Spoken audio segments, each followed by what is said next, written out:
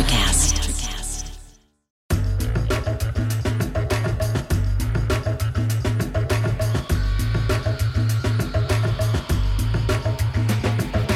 This is Entrepreneurs Exposed. We speak with all kinds of founders and creators doing amazing things in business and beyond.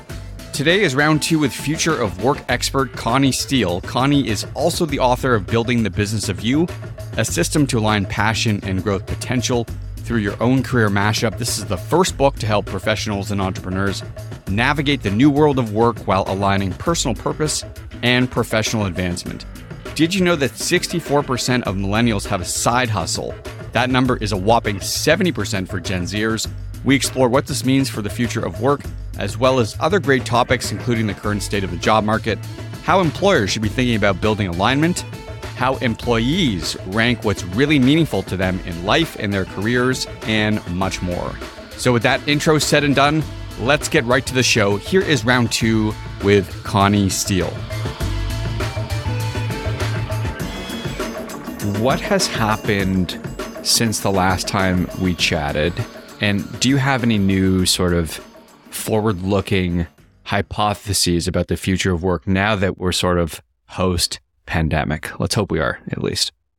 We had done research last year, and we have actually a new wave of research that will be coming out to really understand what do workers want and what do they need to be successful in this new world of work. One key thing that came out is that our attitudes have fundamentally changed. And you see this in other studies too, which is great to have it continually confirmed. But our attitude towards work and career, it's about integration, flexibility, individuality, and ongoing development. So we found that 62% of workers, and this is specifically US workers, but they agree that work and career are integrated into their personal life. Now that's a pretty big shift because 10 years ago, I think so many people can say that there was our work life, and we had to keep that separate in many instances from our home life. But obviously, with the pandemic, those two came colliding. And quite honestly, those generations who are just entering the workforce or those who have been in the workforce, say, for 5 to 10 years, have always known work and life to be integrated because they're just digital natives. They're everything they do professionally and personally are on their phones or on their digital devices. So you can't separate that anymore. The other piece is people realize that I can now work effectively from wherever I am. And you've seen the growth in digital nomadism and people pursuing that because they know if they have internet connection, a laptop, they can get things done. Skill development, right? What organizations need is constantly evolving. People have a desire to constantly build up their skills and capabilities because they realize there is new developments happening all the time. So whether it's inside of their field or outside the field, that is critically important. But I'd say another piece also is that 52% of workers agree that their professional ambition isn't tied to being part of a company. Because we all know that when we can be who we just are, feel comfortable in our own skin, and you're seeing, obviously, this another trend toward people being really authentic. That's when you perform at your best. Mm-hmm. So I just threw out a lot there. No, there's a ton. And I mean, I read your report and there was some stuff about employees wanting more than just money. And you just mentioned it. 25% of these folks prioritize being in a field where they can channel their passion. Passion, you just mentioned. I think passion is a big one. What does this mean for employers? How do they navigate this? So one key thing to acknowledge, or at least to recognize, I should say, among employers, right?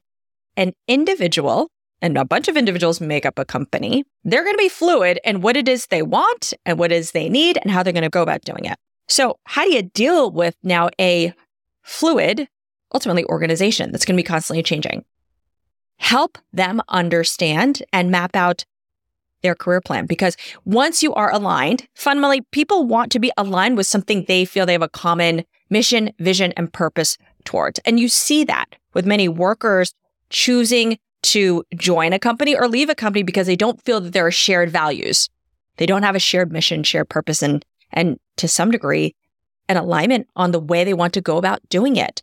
So for employers, and this comes down to, honestly, the manager too, understand your team, understand the people that work on your team, understand where their strengths and areas of development are, but also on a higher order, understand what it is they're trying to achieve, not just within your organization and there's alignment there, but what did they want to achieve personally? And I know that may sound somewhat simple and high level, but let's remember, people want to feel that they can contribute. They want to feel that there's that sense of belonging. They want to feel that they are valued.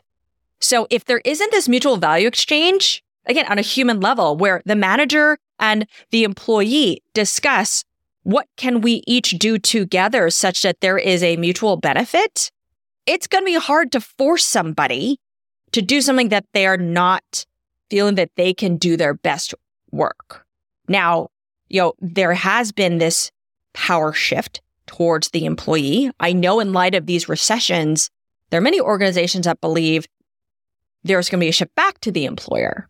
But what's interesting, that in the data that's out there, in the Bureau of Labor Statistics in particular, but there is actually a worker shortage. So do you feel like the power shift is already in motion back to the employer? Do you think we're somewhere in the middle?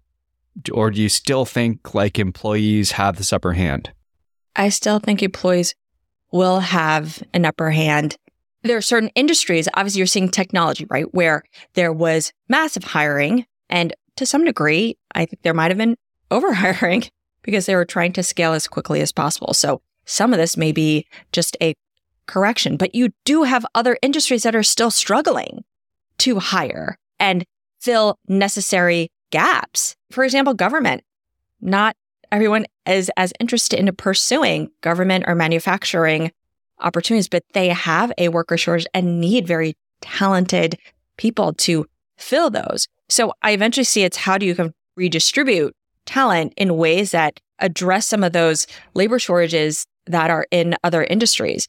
Now, I know that, again, whenever there are dynamics where you see these mass layoffs, inevitably, people are also going to feel scared that they're not going to have different opportunities. However, I'm also seeing somewhat of the opposite, where there are statistics out there saying people feel quite confident. There was something I believe in LinkedIn that mentioned people feel confident that they can find another opportunity. We're also now in a world where there's a level of optionality for people in terms of the kinds of careers they can pursue that wasn't necessarily available 10 years ago. And with the rapid change in technology, there are going to be brand new opportunities that will be created in which it may need to leverage those very interesting skill sets that have breadth versus depth. Let me ask you about this other stat that you mentioned. So 28% of employees have top priority of doing work that is considered, quote unquote, meaningful. How do employers discern whether or not these employees consider their work to be meaningful, let's say? I think it gets back to what is the mission, vision, values, and purpose of the company. And organizations, when they're clear on what they are delivering to their customers, to society at large, which is more than just profits, sales, products. What else are you doing to contribute in a way that delivers social impact? That's how you know that they're going to be addressing that level of meaning, because people want to align to that. They're doing something more. So at the end of the day, every business, in my opinion, is in the business of people. People are the ones who come up with the ideas for the products, services, technologies, policies, and so forth. We're not run by sentient robots yet. So if you don't really think about, again, the building blocks of an organization and how people are your greatest asset, and it's the whole person, it's going to be hard for any organization to accelerate in the way that they want to, because we've got all these great tools and technologies. There's the expectation that we can work better, faster, cheaper, but human beings can only still work so much. You can have all these tools, but how many tools can a person really manage and keep up with? There's still a limit. I want to ask you about company culture. This sort of applies here, and specifically about this idea of running companies as pure meritocracies, right? In other words, you produce, you stay, and you get promoted, you don't produce, you go home. As we move into 2023, do you think more and more companies begin to operate purely as a meritocracy? And is this a good thing? Is this a bad thing for company culture? How do you view it? I think it'd be ideal if companies were run as a meritocracy. I don't know if organizations are structurally set up to be able to deliver on that based off of incentives, the way that their metrics are defined, and the culture of organizations as well, that if it isn't one where it's truly about the collective success and investment in the people, inevitably the politics come into play, which quite frankly are some of those challenges that happen into really being able to establish that objective recognition of people's work. I do think there's going to be more awareness of a need to establish a path towards it. I don't think it's going to necessarily happen, in the immediate term. I think it's going to take some time to get to a place where collectively people are thinking about how do we establish an environment that we focus on how do we make people successful across all levels and across all disciplines. And when we're dealing with human beings, that's not so simple. Skill development, huge topic. You mentioned it already. As we look forward, what skills are you seeing employers demand? In other words, what skills should employees focus on developing? And what skills do you feel like are a thing of the past? So I believe relationship development, soft skills are going to be more and more important than ever, particularly with varying modes of workplace environments. If you see where things are going in terms of technology, so an engineer, those hard skills of development, obviously in demand, still is, but in order for an engineer to influence and effectively change different dynamics, they're still going to need to know how to communicate. And now with low code, no code platforms, it's not the hard skill. No matter what, again, you're still dealing with people. So in order to ensure that you can create the right culture and to motivate workers for them to bring their level of creativity, ingenuity, problem solving, working together as a team, because collaboration is the way that we're all moving forward. People don't work in silos anymore. It is not a line way of working. People now have to collaborate with multiple people across different teams and functions to get something done. If that's the case, those skills of communication, persuasion, leadership, management, that all matters at every level because you're working with more and more people to get something done. Who's in trouble, do you think? If you were to describe a profile and or a resume of somebody who you believe just simply won't be in demand in the next 5 to 10 years, what would that profile look like? I would say someone in which their skill set from a functional perspective has been really, really narrow and deep, because in order to pivot effectively and also, I think more expansively and know how different pieces of a business or different opportunities come together, it's really about breadth. What I see is the more you know about different industries and different functions, different capabilities, the more likely that you're going to be able to understand the hybridization of all that, how you can seamlessly work together to address some of the problems that happen, because they all are interconnected. But the other piece is that you're then able to leverage insights, knowledge, opportunities from one particular area to another, such that that will enable you to think of new ways of solving a problem. Funny enough, I actually had interviewed someone who is an expert on human ingenuity. And what he indicated in human ingenuity is clever, inventive thinking. I didn't even know there was a discipline in it. But what he was indicating is that in order for companies to truly think differently and and identify the world of opportunities. You need diversity of thought. You need diversity of experiences in the people that come together to help you address a problem, because nobody has all the answers to a problem. We're working in a world with imperfect information. How do you square this with the devaluing of generalists that we've been seeing in the past? And how does this relate to the whole question of, is it better to be a specialist? Is it better to be a generalist? And or is there some other word for something that's more valuable than both of these things? Yes, there has. In the past, there was a devaluing of generalists, but I think it's actually shifting, where there's actually going to be greater value in a generalist or really a utility player. I think in many organizations, what you've seen, I'm sure yourself, but you have an amazing person who you hired for a very specific role. But because so many different dynamics of your business is changing, you could see that they may have a adjacent skill set of which you realize they could leverage that talent and create a better outcome, or be able to work with another team to create a better outcome. Or you see, wait, there's an opportunity for you to move into this role and it as a benefit to the team.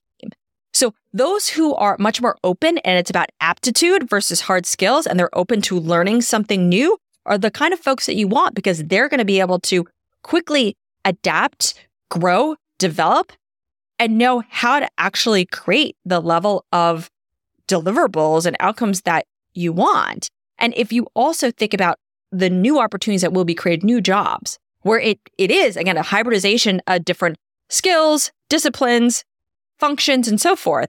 It's that person who has had that experience across those different disciplines that are going to fit. I'll give you an example. There's a woman that I had met a few years ago, and she has a background in machine learning, or she's a product manager, and was working on projects in which it was AI related and machine learning related.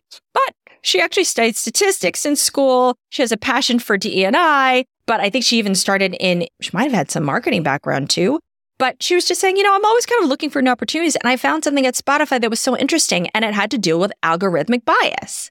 And she goes, I realized that could be a perfect job for me, because I have been in product management. I have done all the things, but I also have a passion for DE&I, and I happen to love statistics. So it's because of this breadth that she has, she could bring all that to the forefront. Or, and this is a role where how many people could say I have 10 years of experience dealing with algorithmic bias? You don't. So that's an example where, because you have been able to sample in a lot of different places, where in the past we were penalized for that, right? Like, oh, you were over here, but then you're over in this area. And I don't understand the pathing, because it's been completely nonlinear. Whereas you see workers now realizing there's a huge benefit in this nonlinearity, because they themselves can see the interconnectivity.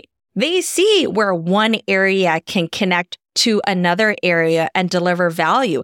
Millennials versus Gen Zers versus Gen X and Boomers, let's call it those four cohorts for the purpose of this question. How do they differ in terms of growth mindset? Who over-indexes on growth mindset and who just simply misses the mark here? I'd say that two younger generations over-index more on growth mindset as a result of them also growing up in a world where they're digital natives, and they've had the opportunity to constantly sample and learn and explore in a way that is not one that's about failure. It's about seeing what fits and what doesn't. I'd say those that are older, because they grew up in a world where, and I happen to be a Gen Xer, but where it was much more waterfall, let's call it, for those who know technology, but that sort of sequential, linear, and upward sort of career growth and development model. So you do A, which leads you to B, which leads you to C, and if you go off that path, you can't get back on that path. There was a very structured approach to what was successful or not. Now, I'd say Gen X are probably sort of tweeners to some degree, but if you think about the world we're in now, it's an agile world. It is one where everything is changing. It is all one big experimentation, candidly. And those that are younger have grown up in an environment in which they've had the opportunity to experiment quite a bit because of their digital devices. They're making friends by figuring out if they're connecting with somebody in a virtual world, right? They're building things in a way that isn't a very structured and rigid approach to things. They have that level of creativity. They're seeing it. They're seeing examples of it everywhere.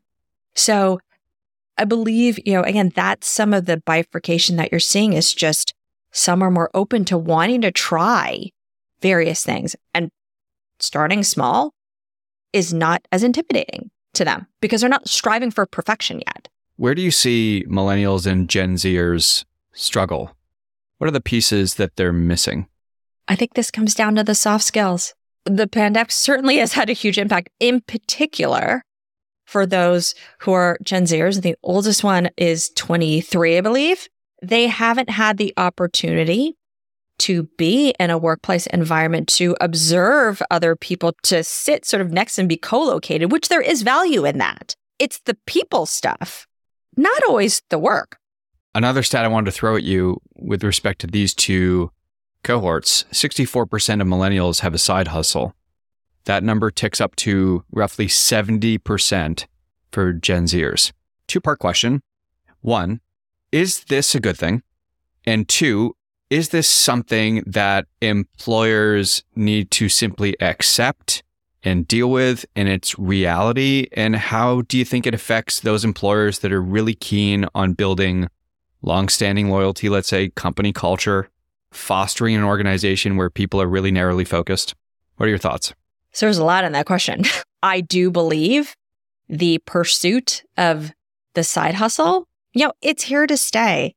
What we have to remember is that for millennials in particular, they came out into the work world when we were in a recession and they had gone to school. They would say they did everything right. However, they weren't able to land the opportunities that they believed they could. So they had to figure out a different way of working to create the career path that they wanted. So it's somewhat ingrained in them to pursue multiple avenues because they were trying to hedge against risk. I mean, they do it because they're trying to find a way to create sustainable income. Just being a certain role for the next 20, 30 years is not something any of them want to stick with. They want to have one role, learn it to a certain depth, then take that and say, ooh, what's the next thing I can do? And what's the next thing I can do? Because they see they can. And maybe all that rolls together into a very interesting portfolio career where they can exercise all of that. So it's not going away, particularly when you see this sort of level of uncertainty and they don't feel that they're going to be taken care of by any company. They want to take control of their own pursuits. I think employers need to recognize that that's going to be happening. But the benefit of that is seeing how can they pull this side hustle or the skills from those side hustles into what it is they do for the company right now. Because that breadth, again, I've done the breadth of experience, breadth of skills could be incredibly beneficial. As we talked about before, the way people are defining success is now different. And I think that's important to take note of. Yeah, I'm just looking at this graph you guys published. It's called Success with Achieving Life Goals.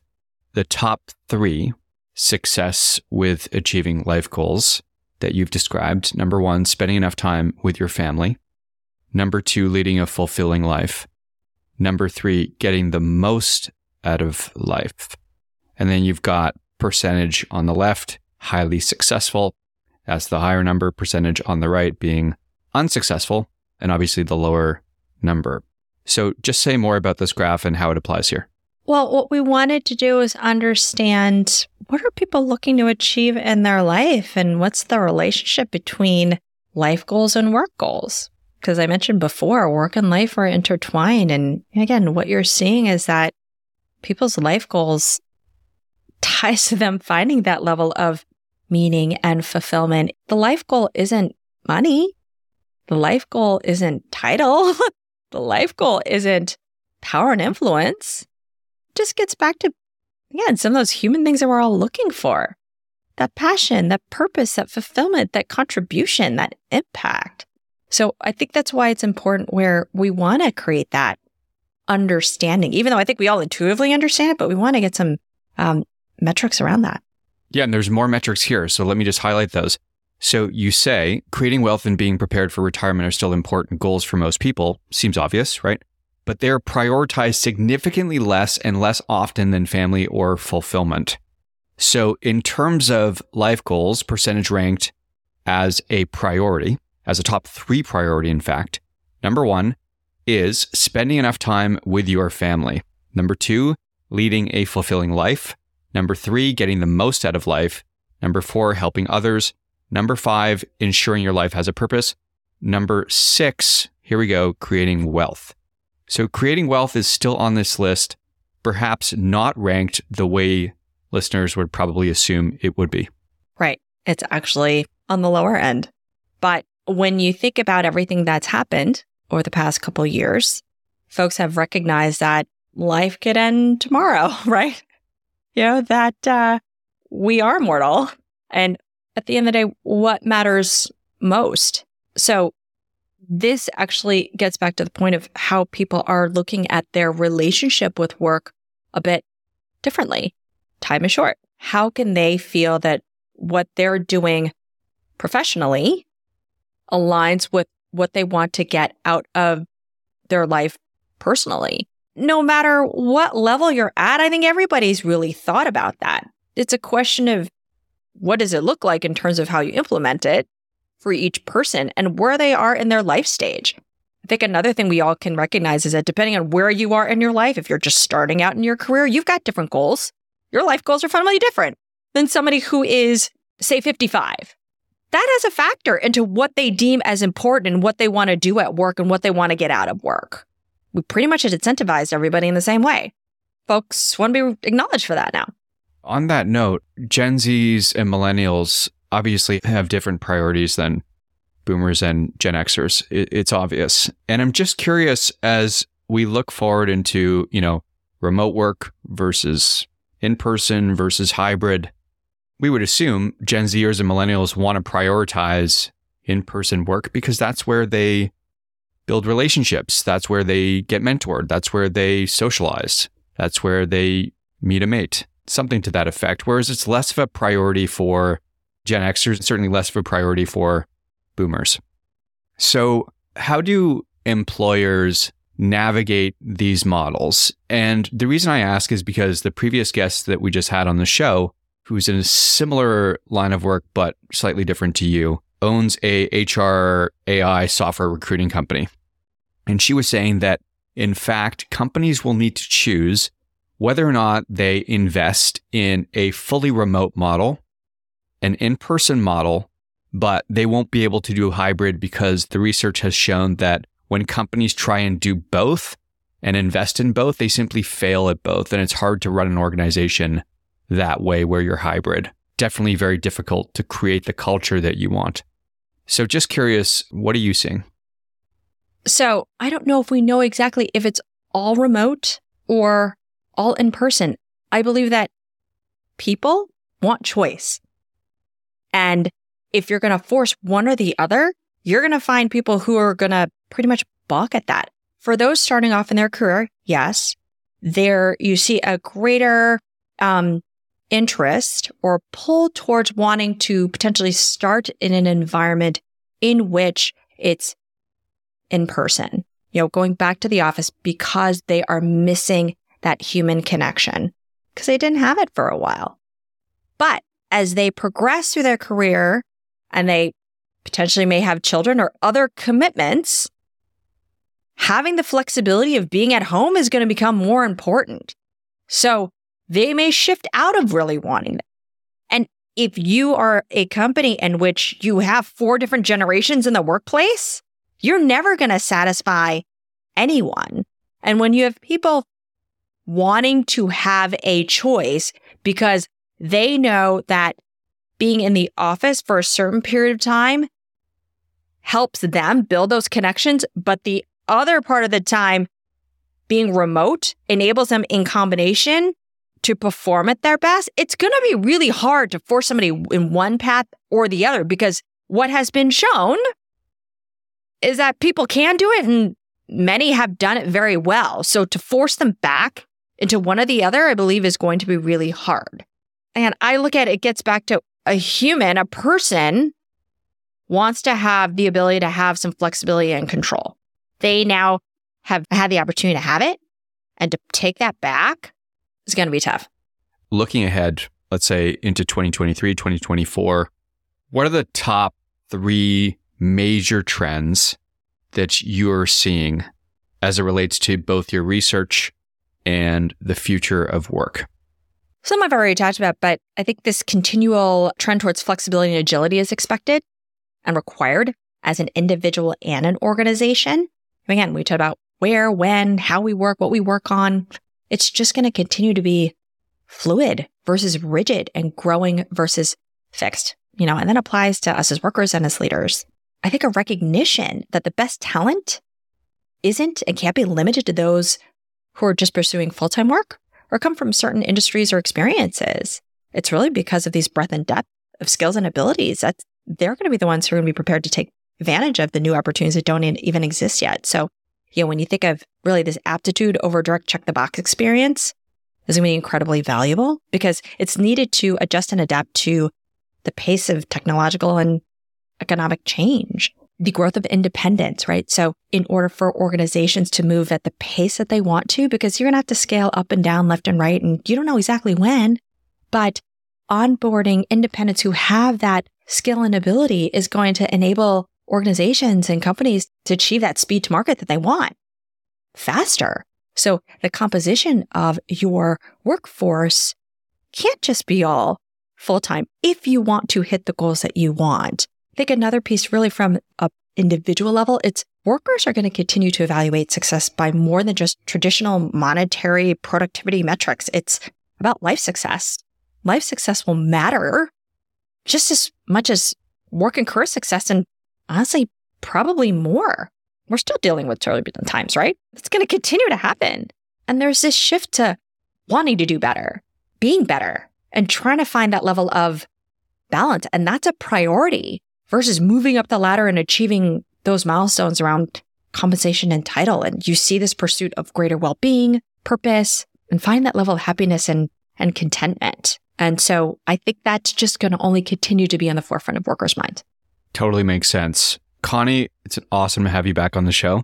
If folks want to listen to more of your stuff, I encourage them to go back. You were on the show about a year ago when we were in mid-pandemic. So lots of interesting perspectives from that episode, but certainly a fantastic one. Your book, Building the Business of You, encourage folks to check that out. Your podcast, the Strategic Momentum Podcast. Where else can people find you? Well, please connect with me on LinkedIn. You can also look me up at ConnieWsteele.com. Connie, thanks so much for coming on once again. Great to chat with you. Great chatting with you too. Thank you. That's it for today. Thanks so much for listening. Entrepreneurs Exposed is brought to you by Scriberbase. Build your subscription business and thrive. More at scriberbase.com. If you like what you heard today, don't forget to download and subscribe wherever you get your audio. It helps our audience find us. You can also visit us at glow.fm/E2 to become a supporter. Until next time, make today count with whatever it is you're working on.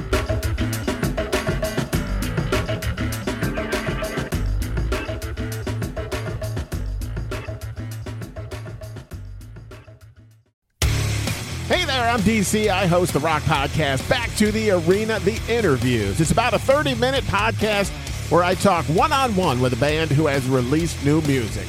You can find us on all the best podcast sites like Spotify, Apple, Google, iHeartRadio, and more. If you're a rock fan like me, subscribe today to Back to the Arena, The Interviews. Electricast. Today is working for me. Do you believe that for yourself? Hey, I'm Pastor Julie, and I want to empower you through encouragement. Inviting you to my podcast, Big Truth Encouragement, where I unpack living a faith-filled life. I created my podcast for the ladies, but gentlemen, you'll gain something too. So I invite you to listen to Big Truth Encouragement on Electricast and any platform where you listen to your podcast. Electricast. Electricast.